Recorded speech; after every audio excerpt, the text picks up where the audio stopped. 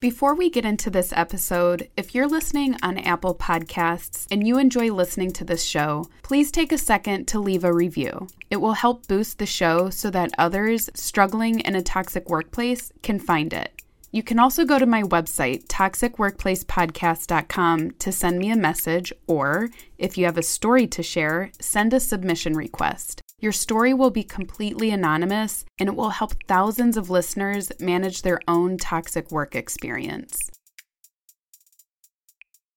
It was still during the pandemic. I've been unemployed for almost a year. This is Rose. During the pandemic, she was out of a job and in search of her next career move. And I had gotten a job in retail management, but it was part-time. I wanted something else to help supplement my income. And a former colleague of mine reached out to me and asked if I wanted to be an assistant for her in this new role. It looked like a really interesting kind of step up and something that's a lot more professional. It was with a community center in the nonprofit kind of setting, and that's really where I wanted to move to. So it made a lot of sense for me in a lot of ways to make that move.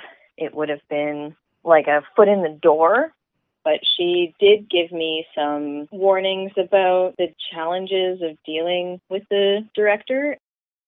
Securing a position within this nonprofit community center seemed to be a great match for what Rose had envisioned for her career. She figured this would be a nice segue into working her way up in the nonprofit world. She happily agreed to this assistant position, despite the cautionary warnings from her friend about the difficult director. She would have to find out for herself just how toxic this director really was. My name's Carly, and this is Toxic Workplace, a podcast that gives a platform to those who have survived highly toxic work experiences only to come out with newfound wisdom and a renewed sense of self. A toxic workplace is more than just the daily grind. It's a soul-crushing experience that will chip away at your sanity until you're about to lose your mind. It's an abusive relationship that's hard to leave, and the longer you stay, the more you lose sight of who you set out to be. It felt like the community center was desperate to revitalize themselves in general. They have a lot of different things that they do. They're like a full center. This was specifically in the food and restaurant management side because they had a restaurant that would help to serve the community and help bring profits back into the organization. It's kind of this weird hybrid. You're both a restaurant manager, but you're also like an upper level management member within the community center as well. When I first started as the assistant, that only ended up being 2 months long before I ended up becoming the full manager. And it's when I became the manager that I was full-time, I was interacting with the director regularly. That's when more issues really started to come to light. The only issues that I knew of while I was still in the assistant role was that the director had a lot of issues around like trust, transparency, and just divulging information that you need to know to do your job well in that level of management role.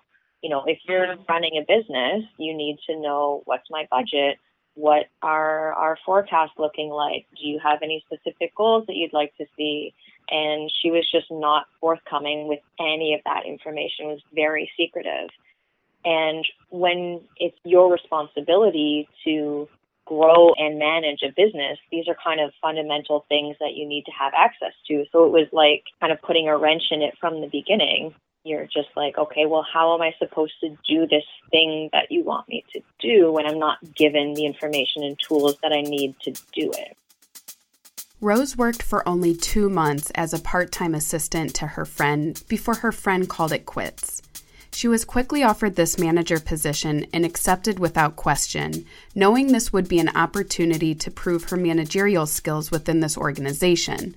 Although she was aware of her friend's frustrations with the director, she was willing to take on the challenge with hope that she could find solutions to the operational issues faced by the restaurant division. she actually called me and said basically, hey, I can't really do this anymore. This is not a fit. Do you want my job? And given where I was at the time, even with the challenges that I had heard of, like, you know what, overall, this is still going to be better than where I am, especially pay-wise. And I was at the age, being just a few years out of school, struggling to get myself established in a real professional career path. This was, to me, like a really good stepping stone position. Even if I didn't like it, I could leave later. But I saw like the utility for myself in taking the job, like practically and financially. So I was like, yep, I'm going to do it. And it was kind of an easy decision to take her job. So when I transitioned from the assistant role to the manager role, there was an interview this time, but it was just over the phone, and it was basically a shoe-in kind of situation. I don't actually think I ever submitted a resume. I did have one presentation that I gave, and we basically just had kind of like a visionary chat. You know, we could do this with marketing. We need to do some more of this. We need some more outreach. We need to make some menu improvements here. And we just got along, and we seemed to have a lot of the same visions for what we wanted the department and the center as a whole to look like. It was based on that resonance that I think she thought that I was the right person, and I thought that she might be the right person to work with as well. She very presumptively asked, so you're okay keeping your current wage, right? And in my head, I was like, no, how would that even make sense? So I said, well, I happen to know what the supervisor makes and that I'm the same wage as she is right now. And I know what the manager makes. I would like to be able to make what the current manager is making. Her reason for not offering me the same starting wage as the last manager was because the last manager was recruited and they had pumped up the wage to be more attractive, to recruit more talent. But what they were actually hoping to pay was less. And it wasn't even that high. They weren't even going to be making $48,000 a year. I knew that I was at least minimally qualified. This job was definitely a step up for me, but not outside of my reach. This director was taking advantage of Rose's situation. Rose had the education and background to do well in this role. Obviously, the director was impressed with her interview presentation enough to offer her the position. A position that came with a lot of responsibility. She would now be managing a supervisor that would make the same wage as she did.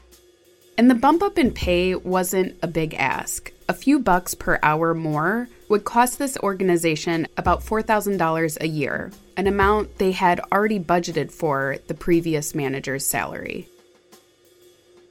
For my first day as the manager, I showed up, bells and whistles, ready to work, excited. We hadn't really pre-planned.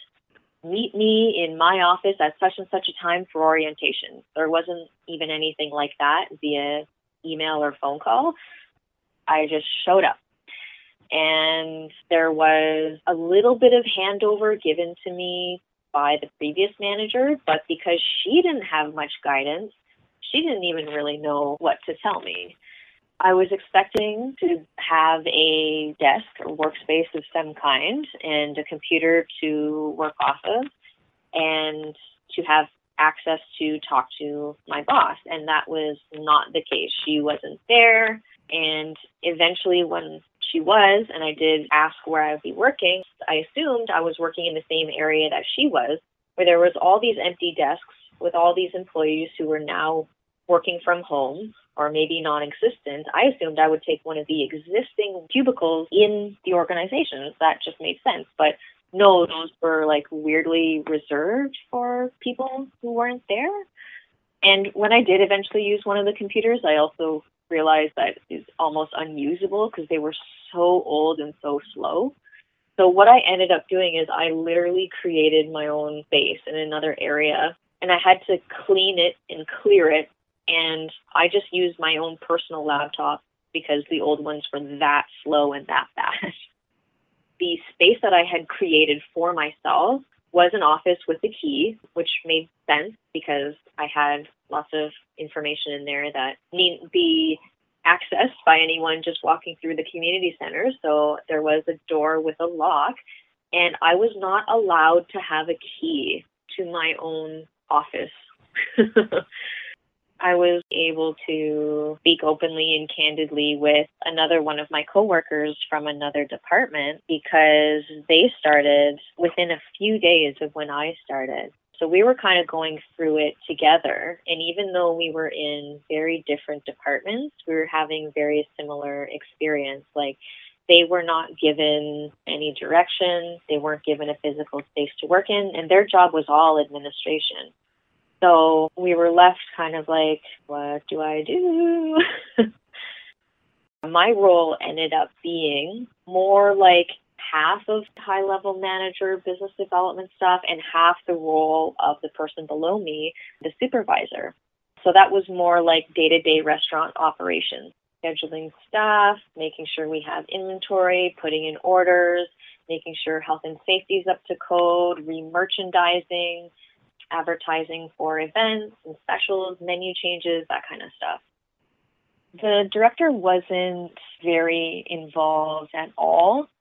I had attempted on a number of occasions to try to get her ear to put forth ideas or get clarification on what she wanted, and she just wasn't available. We would have check-in meetings once a week, but she wouldn't always attend, like especially in the first 6 months that I was there. She missed so many meetings, and she was such a control freak. Like, every little decision had to go through her, that even the assistant director could only basically be a note taker. She didn't have the power to make any decisions. So it made the process for trying to make decisions and initiate things and take action on projects that much longer and slower to do, because I had to wait 2 weeks, 3 weeks for a decision about something. There was no direction right off the rip for Rose. Based on the interview call with her director, she was under the impression she would be managing the operational duties of the restaurant, including strategic planning and marketing that would promote this nonprofit organization. At the very least, she assumed she would have a workspace equipped with a functioning computer. But that wasn't the case. Her most productive conversation was probably her initial interview with the director, because once she started, she rarely saw her, let alone collaborated on the things they discussed in the interview call. As she became acclimated in her new role, Rose started to realize the director was completely hands-off concerning the operations within her department. Yet the director had total control of what they did and how they did things, which made it very difficult to implement any improvements and tainted the morale of the staff. So at first, the director only demonstrated issues like around information transparency and just not being present and not giving much guidance. It wasn't until several more months in where I started to experience the interpersonal issues with her directly, but I had already started to hear about other stories of past employees and current employees who have had serious conflicts with her, and that this was an established pattern and it hadn't seemed to made any change over the years. So something that put me as a manager in a very awkward position was having concerns raised from my team about her, because I'm the intermediary. I'm the person in between. So we would literally be able to overhear the director yelling at other staff members from across the building or on other floors, and you can just feel like the tone you just immediately have this stomach drop and you're like, oh, I would hate to feel how that person is feeling right now, whoever is on the receiving end of that. Because we also know it's probably not for a very good reason. Not that there is a kind of reason that makes somebody deserving of being yelled at and condescended to. And like, she would tell people that they're incompetent, that this is a circus show. What are you doing? It's such a waste of time. We were mostly doing the things that she would tell us to do, or doing things the way that she told us to do it. And then she'd get frustrated or upset with it, or would be frustrated that it's taking so long. And we would tell her the process is broken. This is why it's taking me so long. So we were always stuck between like a rock and a hard place that way. And the staff would always overhear these conflicts that would often resort in her yelling at somebody.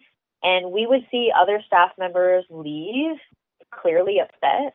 And I myself left the premises entirely after some meetings in tears that I couldn't hold back because I needed to go and collect myself.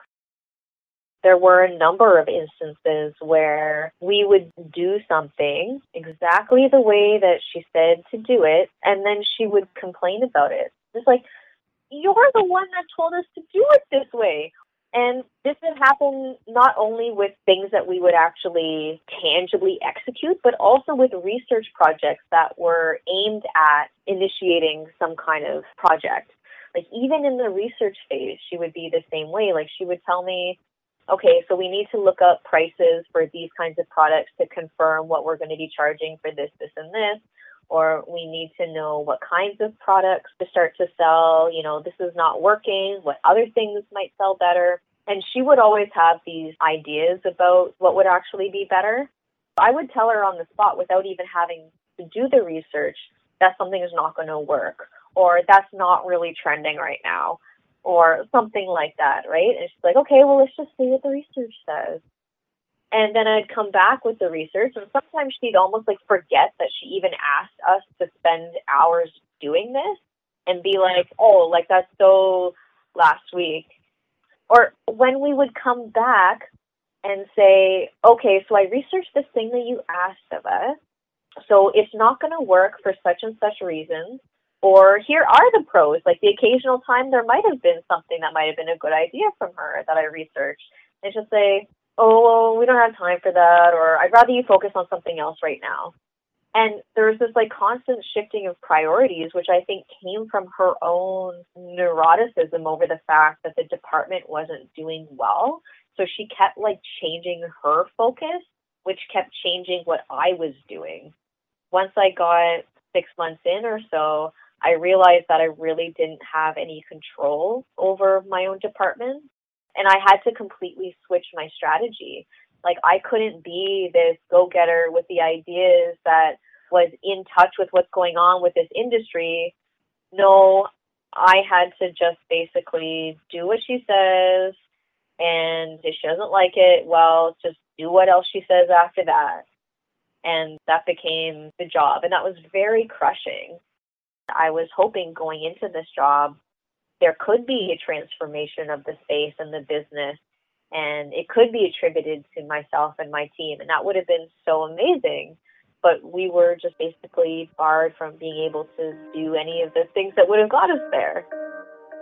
When the leader of an organization controls all decisions, it stifles productivity and stunts the growth of those reporting to them.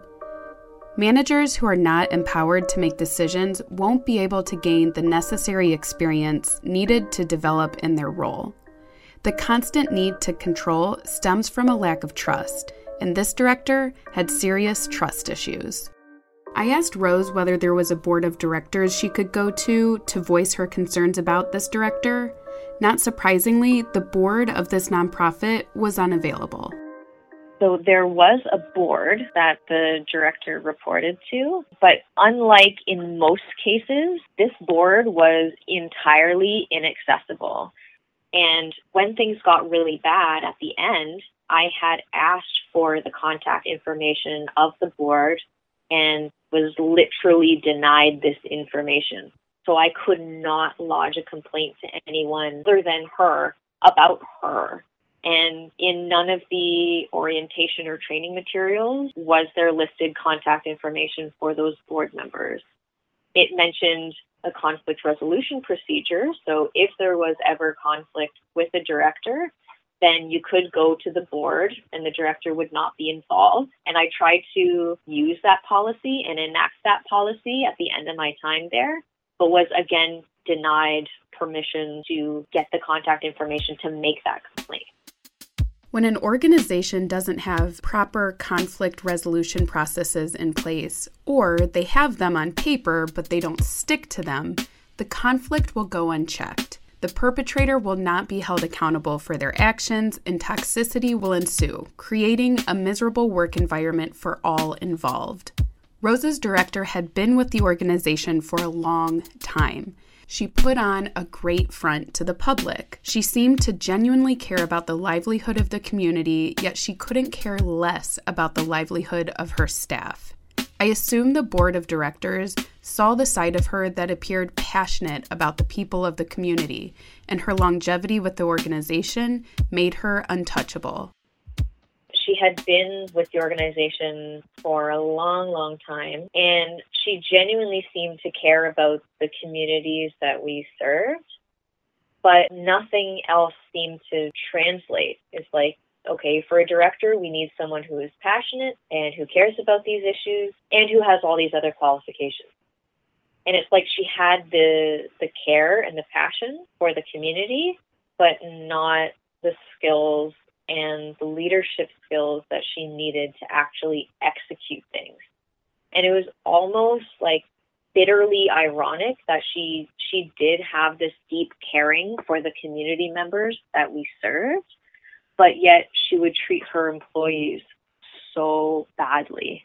It was like night and day difference. There was definitely like two faces that were put on for sure. I think there was genuine care for the community there, but were those motivations completely altruistic? I don't think so. I mean, she definitely had many attempts to try to save face and to not blow anything out of proportion, or let's not get upset about this, let's not go to the board. And so it's like, there's obviously things to hide there. So, what are those things? Uncovering hidden agendas of a toxic leader can be impossible when that person appears to be genuine and caring to the outside world. But when words don't match up with actions, that's a telltale sign that something more is going on underneath the surface. Rose says the morale was very low amongst her staff, which she attributed to the toxicity that trickled down from the top. I was quite close and open with my own team. Over time, it became just kind of like an interesting psychological observation, really. When you're in the middle of it, you can really see how corruption at the top trickles all the way down to the bottom. So even my restaurant staff, who were the most removed from direct influence of the director, were feeling all of the way that she is. I'm a collaborative worker, and my team valued collaboration. And I think in today's day and age, more of a collaborative approach over an authoritarian approach is important. And so I would ask, you guys are the front line. What do you think needs to be changed? What do you think we need to do to make such and such better? And they would have ideas, and I would filter them through myself and the supervisor. We'd talk to them. We'd present those ideas to the director, and I'd always be told no. And I'd have to come back to my team and say, sorry, guys, we can't do this. Or we don't have the budget to do this. Even if it was for something so ridiculously small budget, like I'm talking like $150 to make an improvement that would make a nice difference. No. And I literally had zero budget to work with. So my team and I knew what needed to happen to make the business better, and had to come back to them and say, sorry guys, we can't do that. Or we'll try this half-ass approach instead. I know it's not what we wanted and what might be ideal, but this is kind of the half measure we can take instead. And eventually they got pretty frustrated. And the turnover in any kind of food industry is typically higher than other kinds of industries. And I knew that, but the director didn't seem to understand that. And she didn't understand food and restaurants in general at all, yet she was essentially the manager and I was just kind of the intermediary. It was always up to me to figure out why this was happening and to fix it. And I kept saying, well, I know what the problems are. Like, the director would overload everybody, every type of employee. She would really overload them with the number of responsibilities that they had, just in terms of the breadth of what was expected of them, without the time allowance to do it and without the pay that reflects the various skills that are needed to do all of those things. And she always had an excuse about that as, oh, well, we're a community center, we're a nonprofit. It's typical in nonprofits that people do lots of different things and kind of have to be a bit of a jack of all trades. Okay, well, when you're talking to frontline restaurant staff, and that is essentially all their role is, they don't really feel like they're part of a nonprofit when you're a server. They're not buying in, and their pay would actually be less than what a typical restaurant worker would be making once you factor in tips. Because she also didn't allow anyone to make tips, and that was a huge point of contention with everybody. And I fought so hard for them and was just told no. And I actually got to the point where I was told to cease and desist with this issue because we would not be doing this. And there's all these stupid excuses as to why we either can't pay the staff more or we can't allow tips. So it's like you have all these expectations for all these staff in the front end, and you're not giving them a higher enough wage that reflects the breadth of what you're asking, and you're also not allowing tips. So they became very demotivated, and it became even harder for me and the supervisor to keep them happy and to keep the service good and the things that you need to keep good to keep repeat business. The director was being very cheap about the financial resources she allotted to the restaurant. Her excuse was that they were a nonprofit, but just because an organization is not for profit doesn't mean it shouldn't function with the intentions to generate revenue. Revenue that can be invested back into the organization, which will in turn help those within it prosper and grow. When employees prosper and grow, that in turn generates more revenue, and the cycle continues. This is how organizations grow. But the director didn't seem to understand this concept. Rose said she was weird and low-key suspicious about finances. Everything and anything that had to do with money ran through her and the treasurer. Even simple things that could be managed by Rose or other middle managers couldn't be touched. Continuously getting shot down by this director started to take a toll on Rose. The way she treated Rose started to trigger insecurities that she had been dealing with since childhood. The way that I was feeling about work and going into work had me and some of my other employees, honestly, in such knots. We were really not in a good place in general, and nobody wants to feel like someone else is controlling their well-being in and out of work. It happened to be the case that the way in which this director interacted with people, the way that she made them feel, was a perfect trigger for me for past issues that I've experienced. Even though I'm an adult now, I still deal with repercussions from being bullied pretty badly for many years in adolescence. And I also grew up in a pretty dysfunctional home. And I'm still working through these things. The way that this director was perfectly hit so many of my soft spots, and it was not a good mix. But once I kind of realized that this was not somewhere that I'm going to be staying, this is not someone who I need to please, I am not defined by work, I started to develop more strength and feel like I could start to stand up to the director. and actually start to use the last few months of my employment as a bit of a playground for basically like working on my own mental health and having real life practice scenario in which to do it.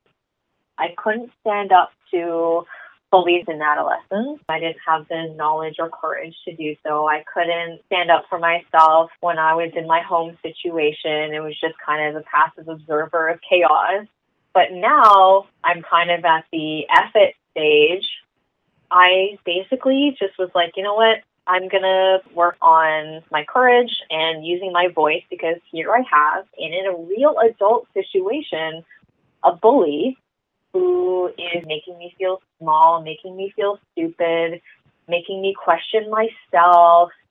And so I said, you know what? Clearly, this is not me being dramatic or overly emotional. This is happening to so many other employees that I've talked to and heard about. And I told myself, you know what? Practice is what makes you better. And here's a real life situation where you get to practice. So I started to stand up for myself and call her out in meetings to be like, I'm sorry, I just need to pause for a second. You're doing this right now. This is making me feel this way. I would like to go back to this topic, please. And it looks like on the outside, it came out pretty like steady-handed, but on the inside, like my nerves were like on fire. It was really hard, and I had to deal with the gutting stress of being in this situation. But I at least knew that I was working towards a higher cause, and that was self-development, not only for myself going forward professionally, but also to kind of retroactively work on things that haven't had the opportunity to be worked on, because we can think ourselves through lots of different things, and we can heal ourselves through thinking different ways, but it's when you're in a situation where you have to act on that, that makes a big difference. And that's the harder thing to do. So to act in a way that was outside of the personality that I had developed as a result of dysfunctional childhood and bullying was really hard, but also really liberating at the same time. These triggering experiences of bullying brought Rose's inner child to the forefront. But instead of sitting back and feeling silenced, this time she dug deep within herself to find the untapped courage and strength that had been there all along. There wasn't really one major instance that stuck out to Rose that made her think this wasn't a good workplace, but rather a number of subtle instances that collectively created a glaring problem. Instead of recoiling in response to the toxicity, Rose charged forward and faced it head-on. And it was there that she found her voice. So there were so many smaller things that added up. It wasn't one of those situations where there's one really big striking issue that just makes you say, nope. It was in the subtleties. It's almost like in the kind of relational violence that you hear about among girls in adolescence. It's more of a relational violence. And when you're experiencing that kind of thing, it's almost hard to convince yourself that there's something wrong, because when you look at any one instance in isolation, it's almost like, well, okay, but But when you take it all together and you see the big picture, it's like, okay, I can understand why this is having such a serious negative impact on somebody. And it's a death by 1,000 cuts kind of situation. I very much felt like my previous bullied self was present during this experience, and me now being in a position where I feel like I can actually stand up to my bully and has symbolically helped that inner child stand up to their bullies from the past, and made it so that I was able to work on those things that have been dormant. Like I said, it was like my playground, and I think the use of the word playground is interesting here, and why that's the word I thought of, because I do feel like that inner child who was bullied was very much present in this situation, wanting to stand up for herself and change the script.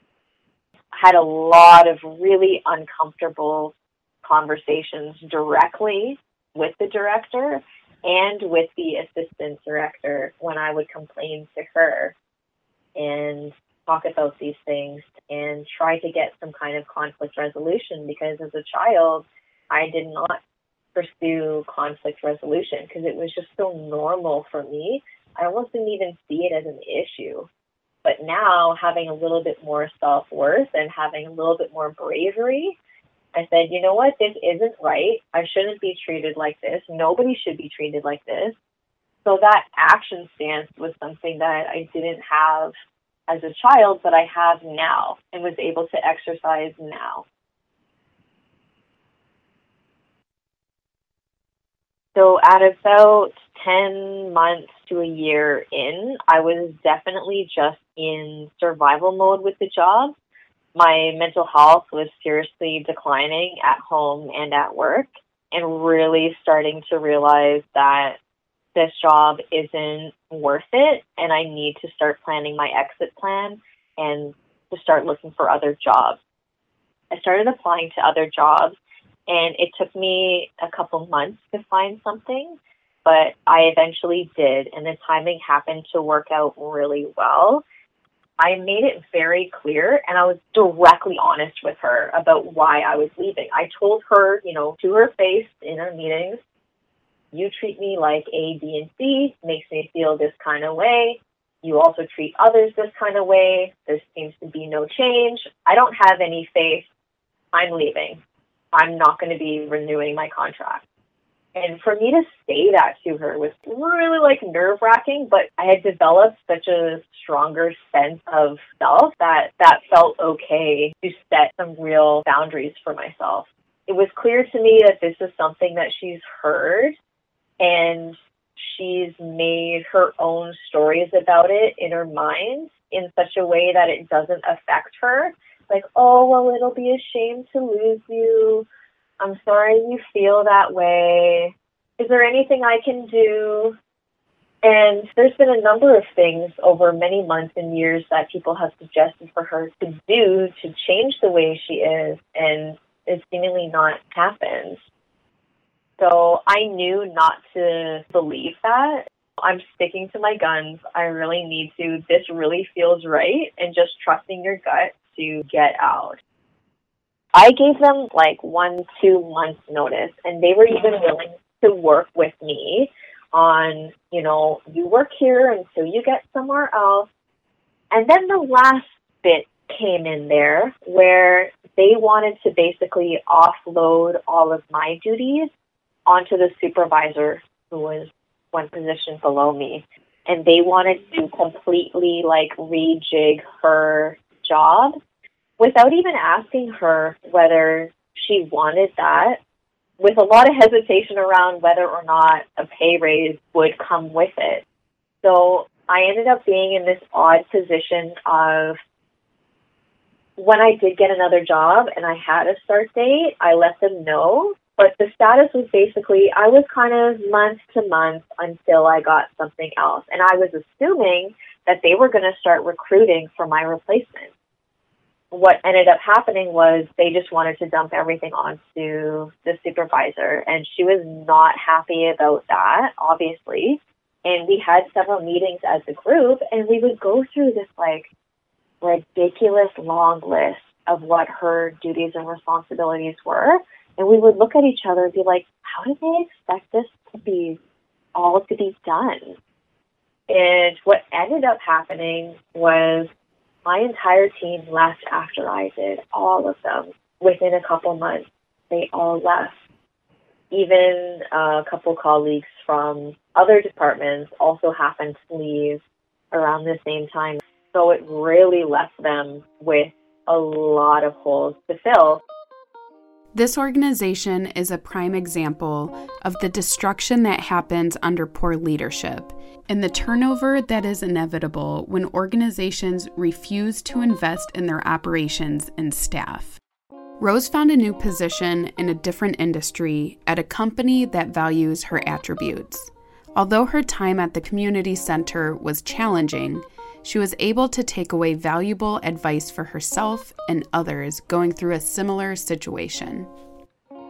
If you're in a situation where something doesn't feel right on multiple levels, listen to that and curiously investigate that. Like, what is your body and your behaviors telling you? You can excuse things away in your mind all you want. Your mind can make excuses and can get around red flags. But what is your body and your spirit basically telling you? Those are where things really show the most. And you have to know when enough is enough and it's not worth continuing. So if you can find something to gain from the situation and capitalize on the crap, then do it. And, if you really don't care about the job anymore and you have a determined exit plan, try something that you were too afraid to do before. Stay professional and respectful, but, push your limits, go outside your comfort zone, push yourself to grow in some way.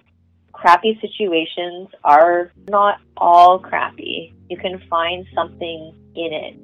Diamonds are formed through pressure. So sometimes we need a little bit of pressure to really evolve. You might find yourself in a situation to do that for yourself. At the other side of chaos and confusion is an unwavering voice that resides within you. A voice that will guide you through the most challenging hardships, liberate you from self-despair, and build you up to a higher potential. You have to push through the challenge to find it. It's never easy, but always worth it. Rose's story is profound because she was able to actively overcome lingering childhood insecurities and utilize her inner strength to fight the bullies that silenced her in the past. She's no longer the bullied girl on the playground. Rather, she's a courageous leader sharing her voice and wisdom so that others can be liberated within their struggles. Next time on Toxic Workplace. During this time, the rumor mills were probably the second most productive thing in the office. My supervisor, Ann, would naturally brag, and people knew that everybody who was in that department, that they frowned upon people who came from the smaller office. So they pretty much labeled us as less competent than they were, that somehow they lived in the better side of town or whatever, I don't know what, but that's how I was meant to feel, inferior to them. I probably had the same education. I even probably went to the same college as they did. I hope you enjoyed the podcast. If you have a story to share, please go to toxicworkplacepodcast.com and click on Be a Guest. Your story will be told anonymously. All names are changed to protect the employee and the company. And don't forget to leave a review on Apple Podcasts.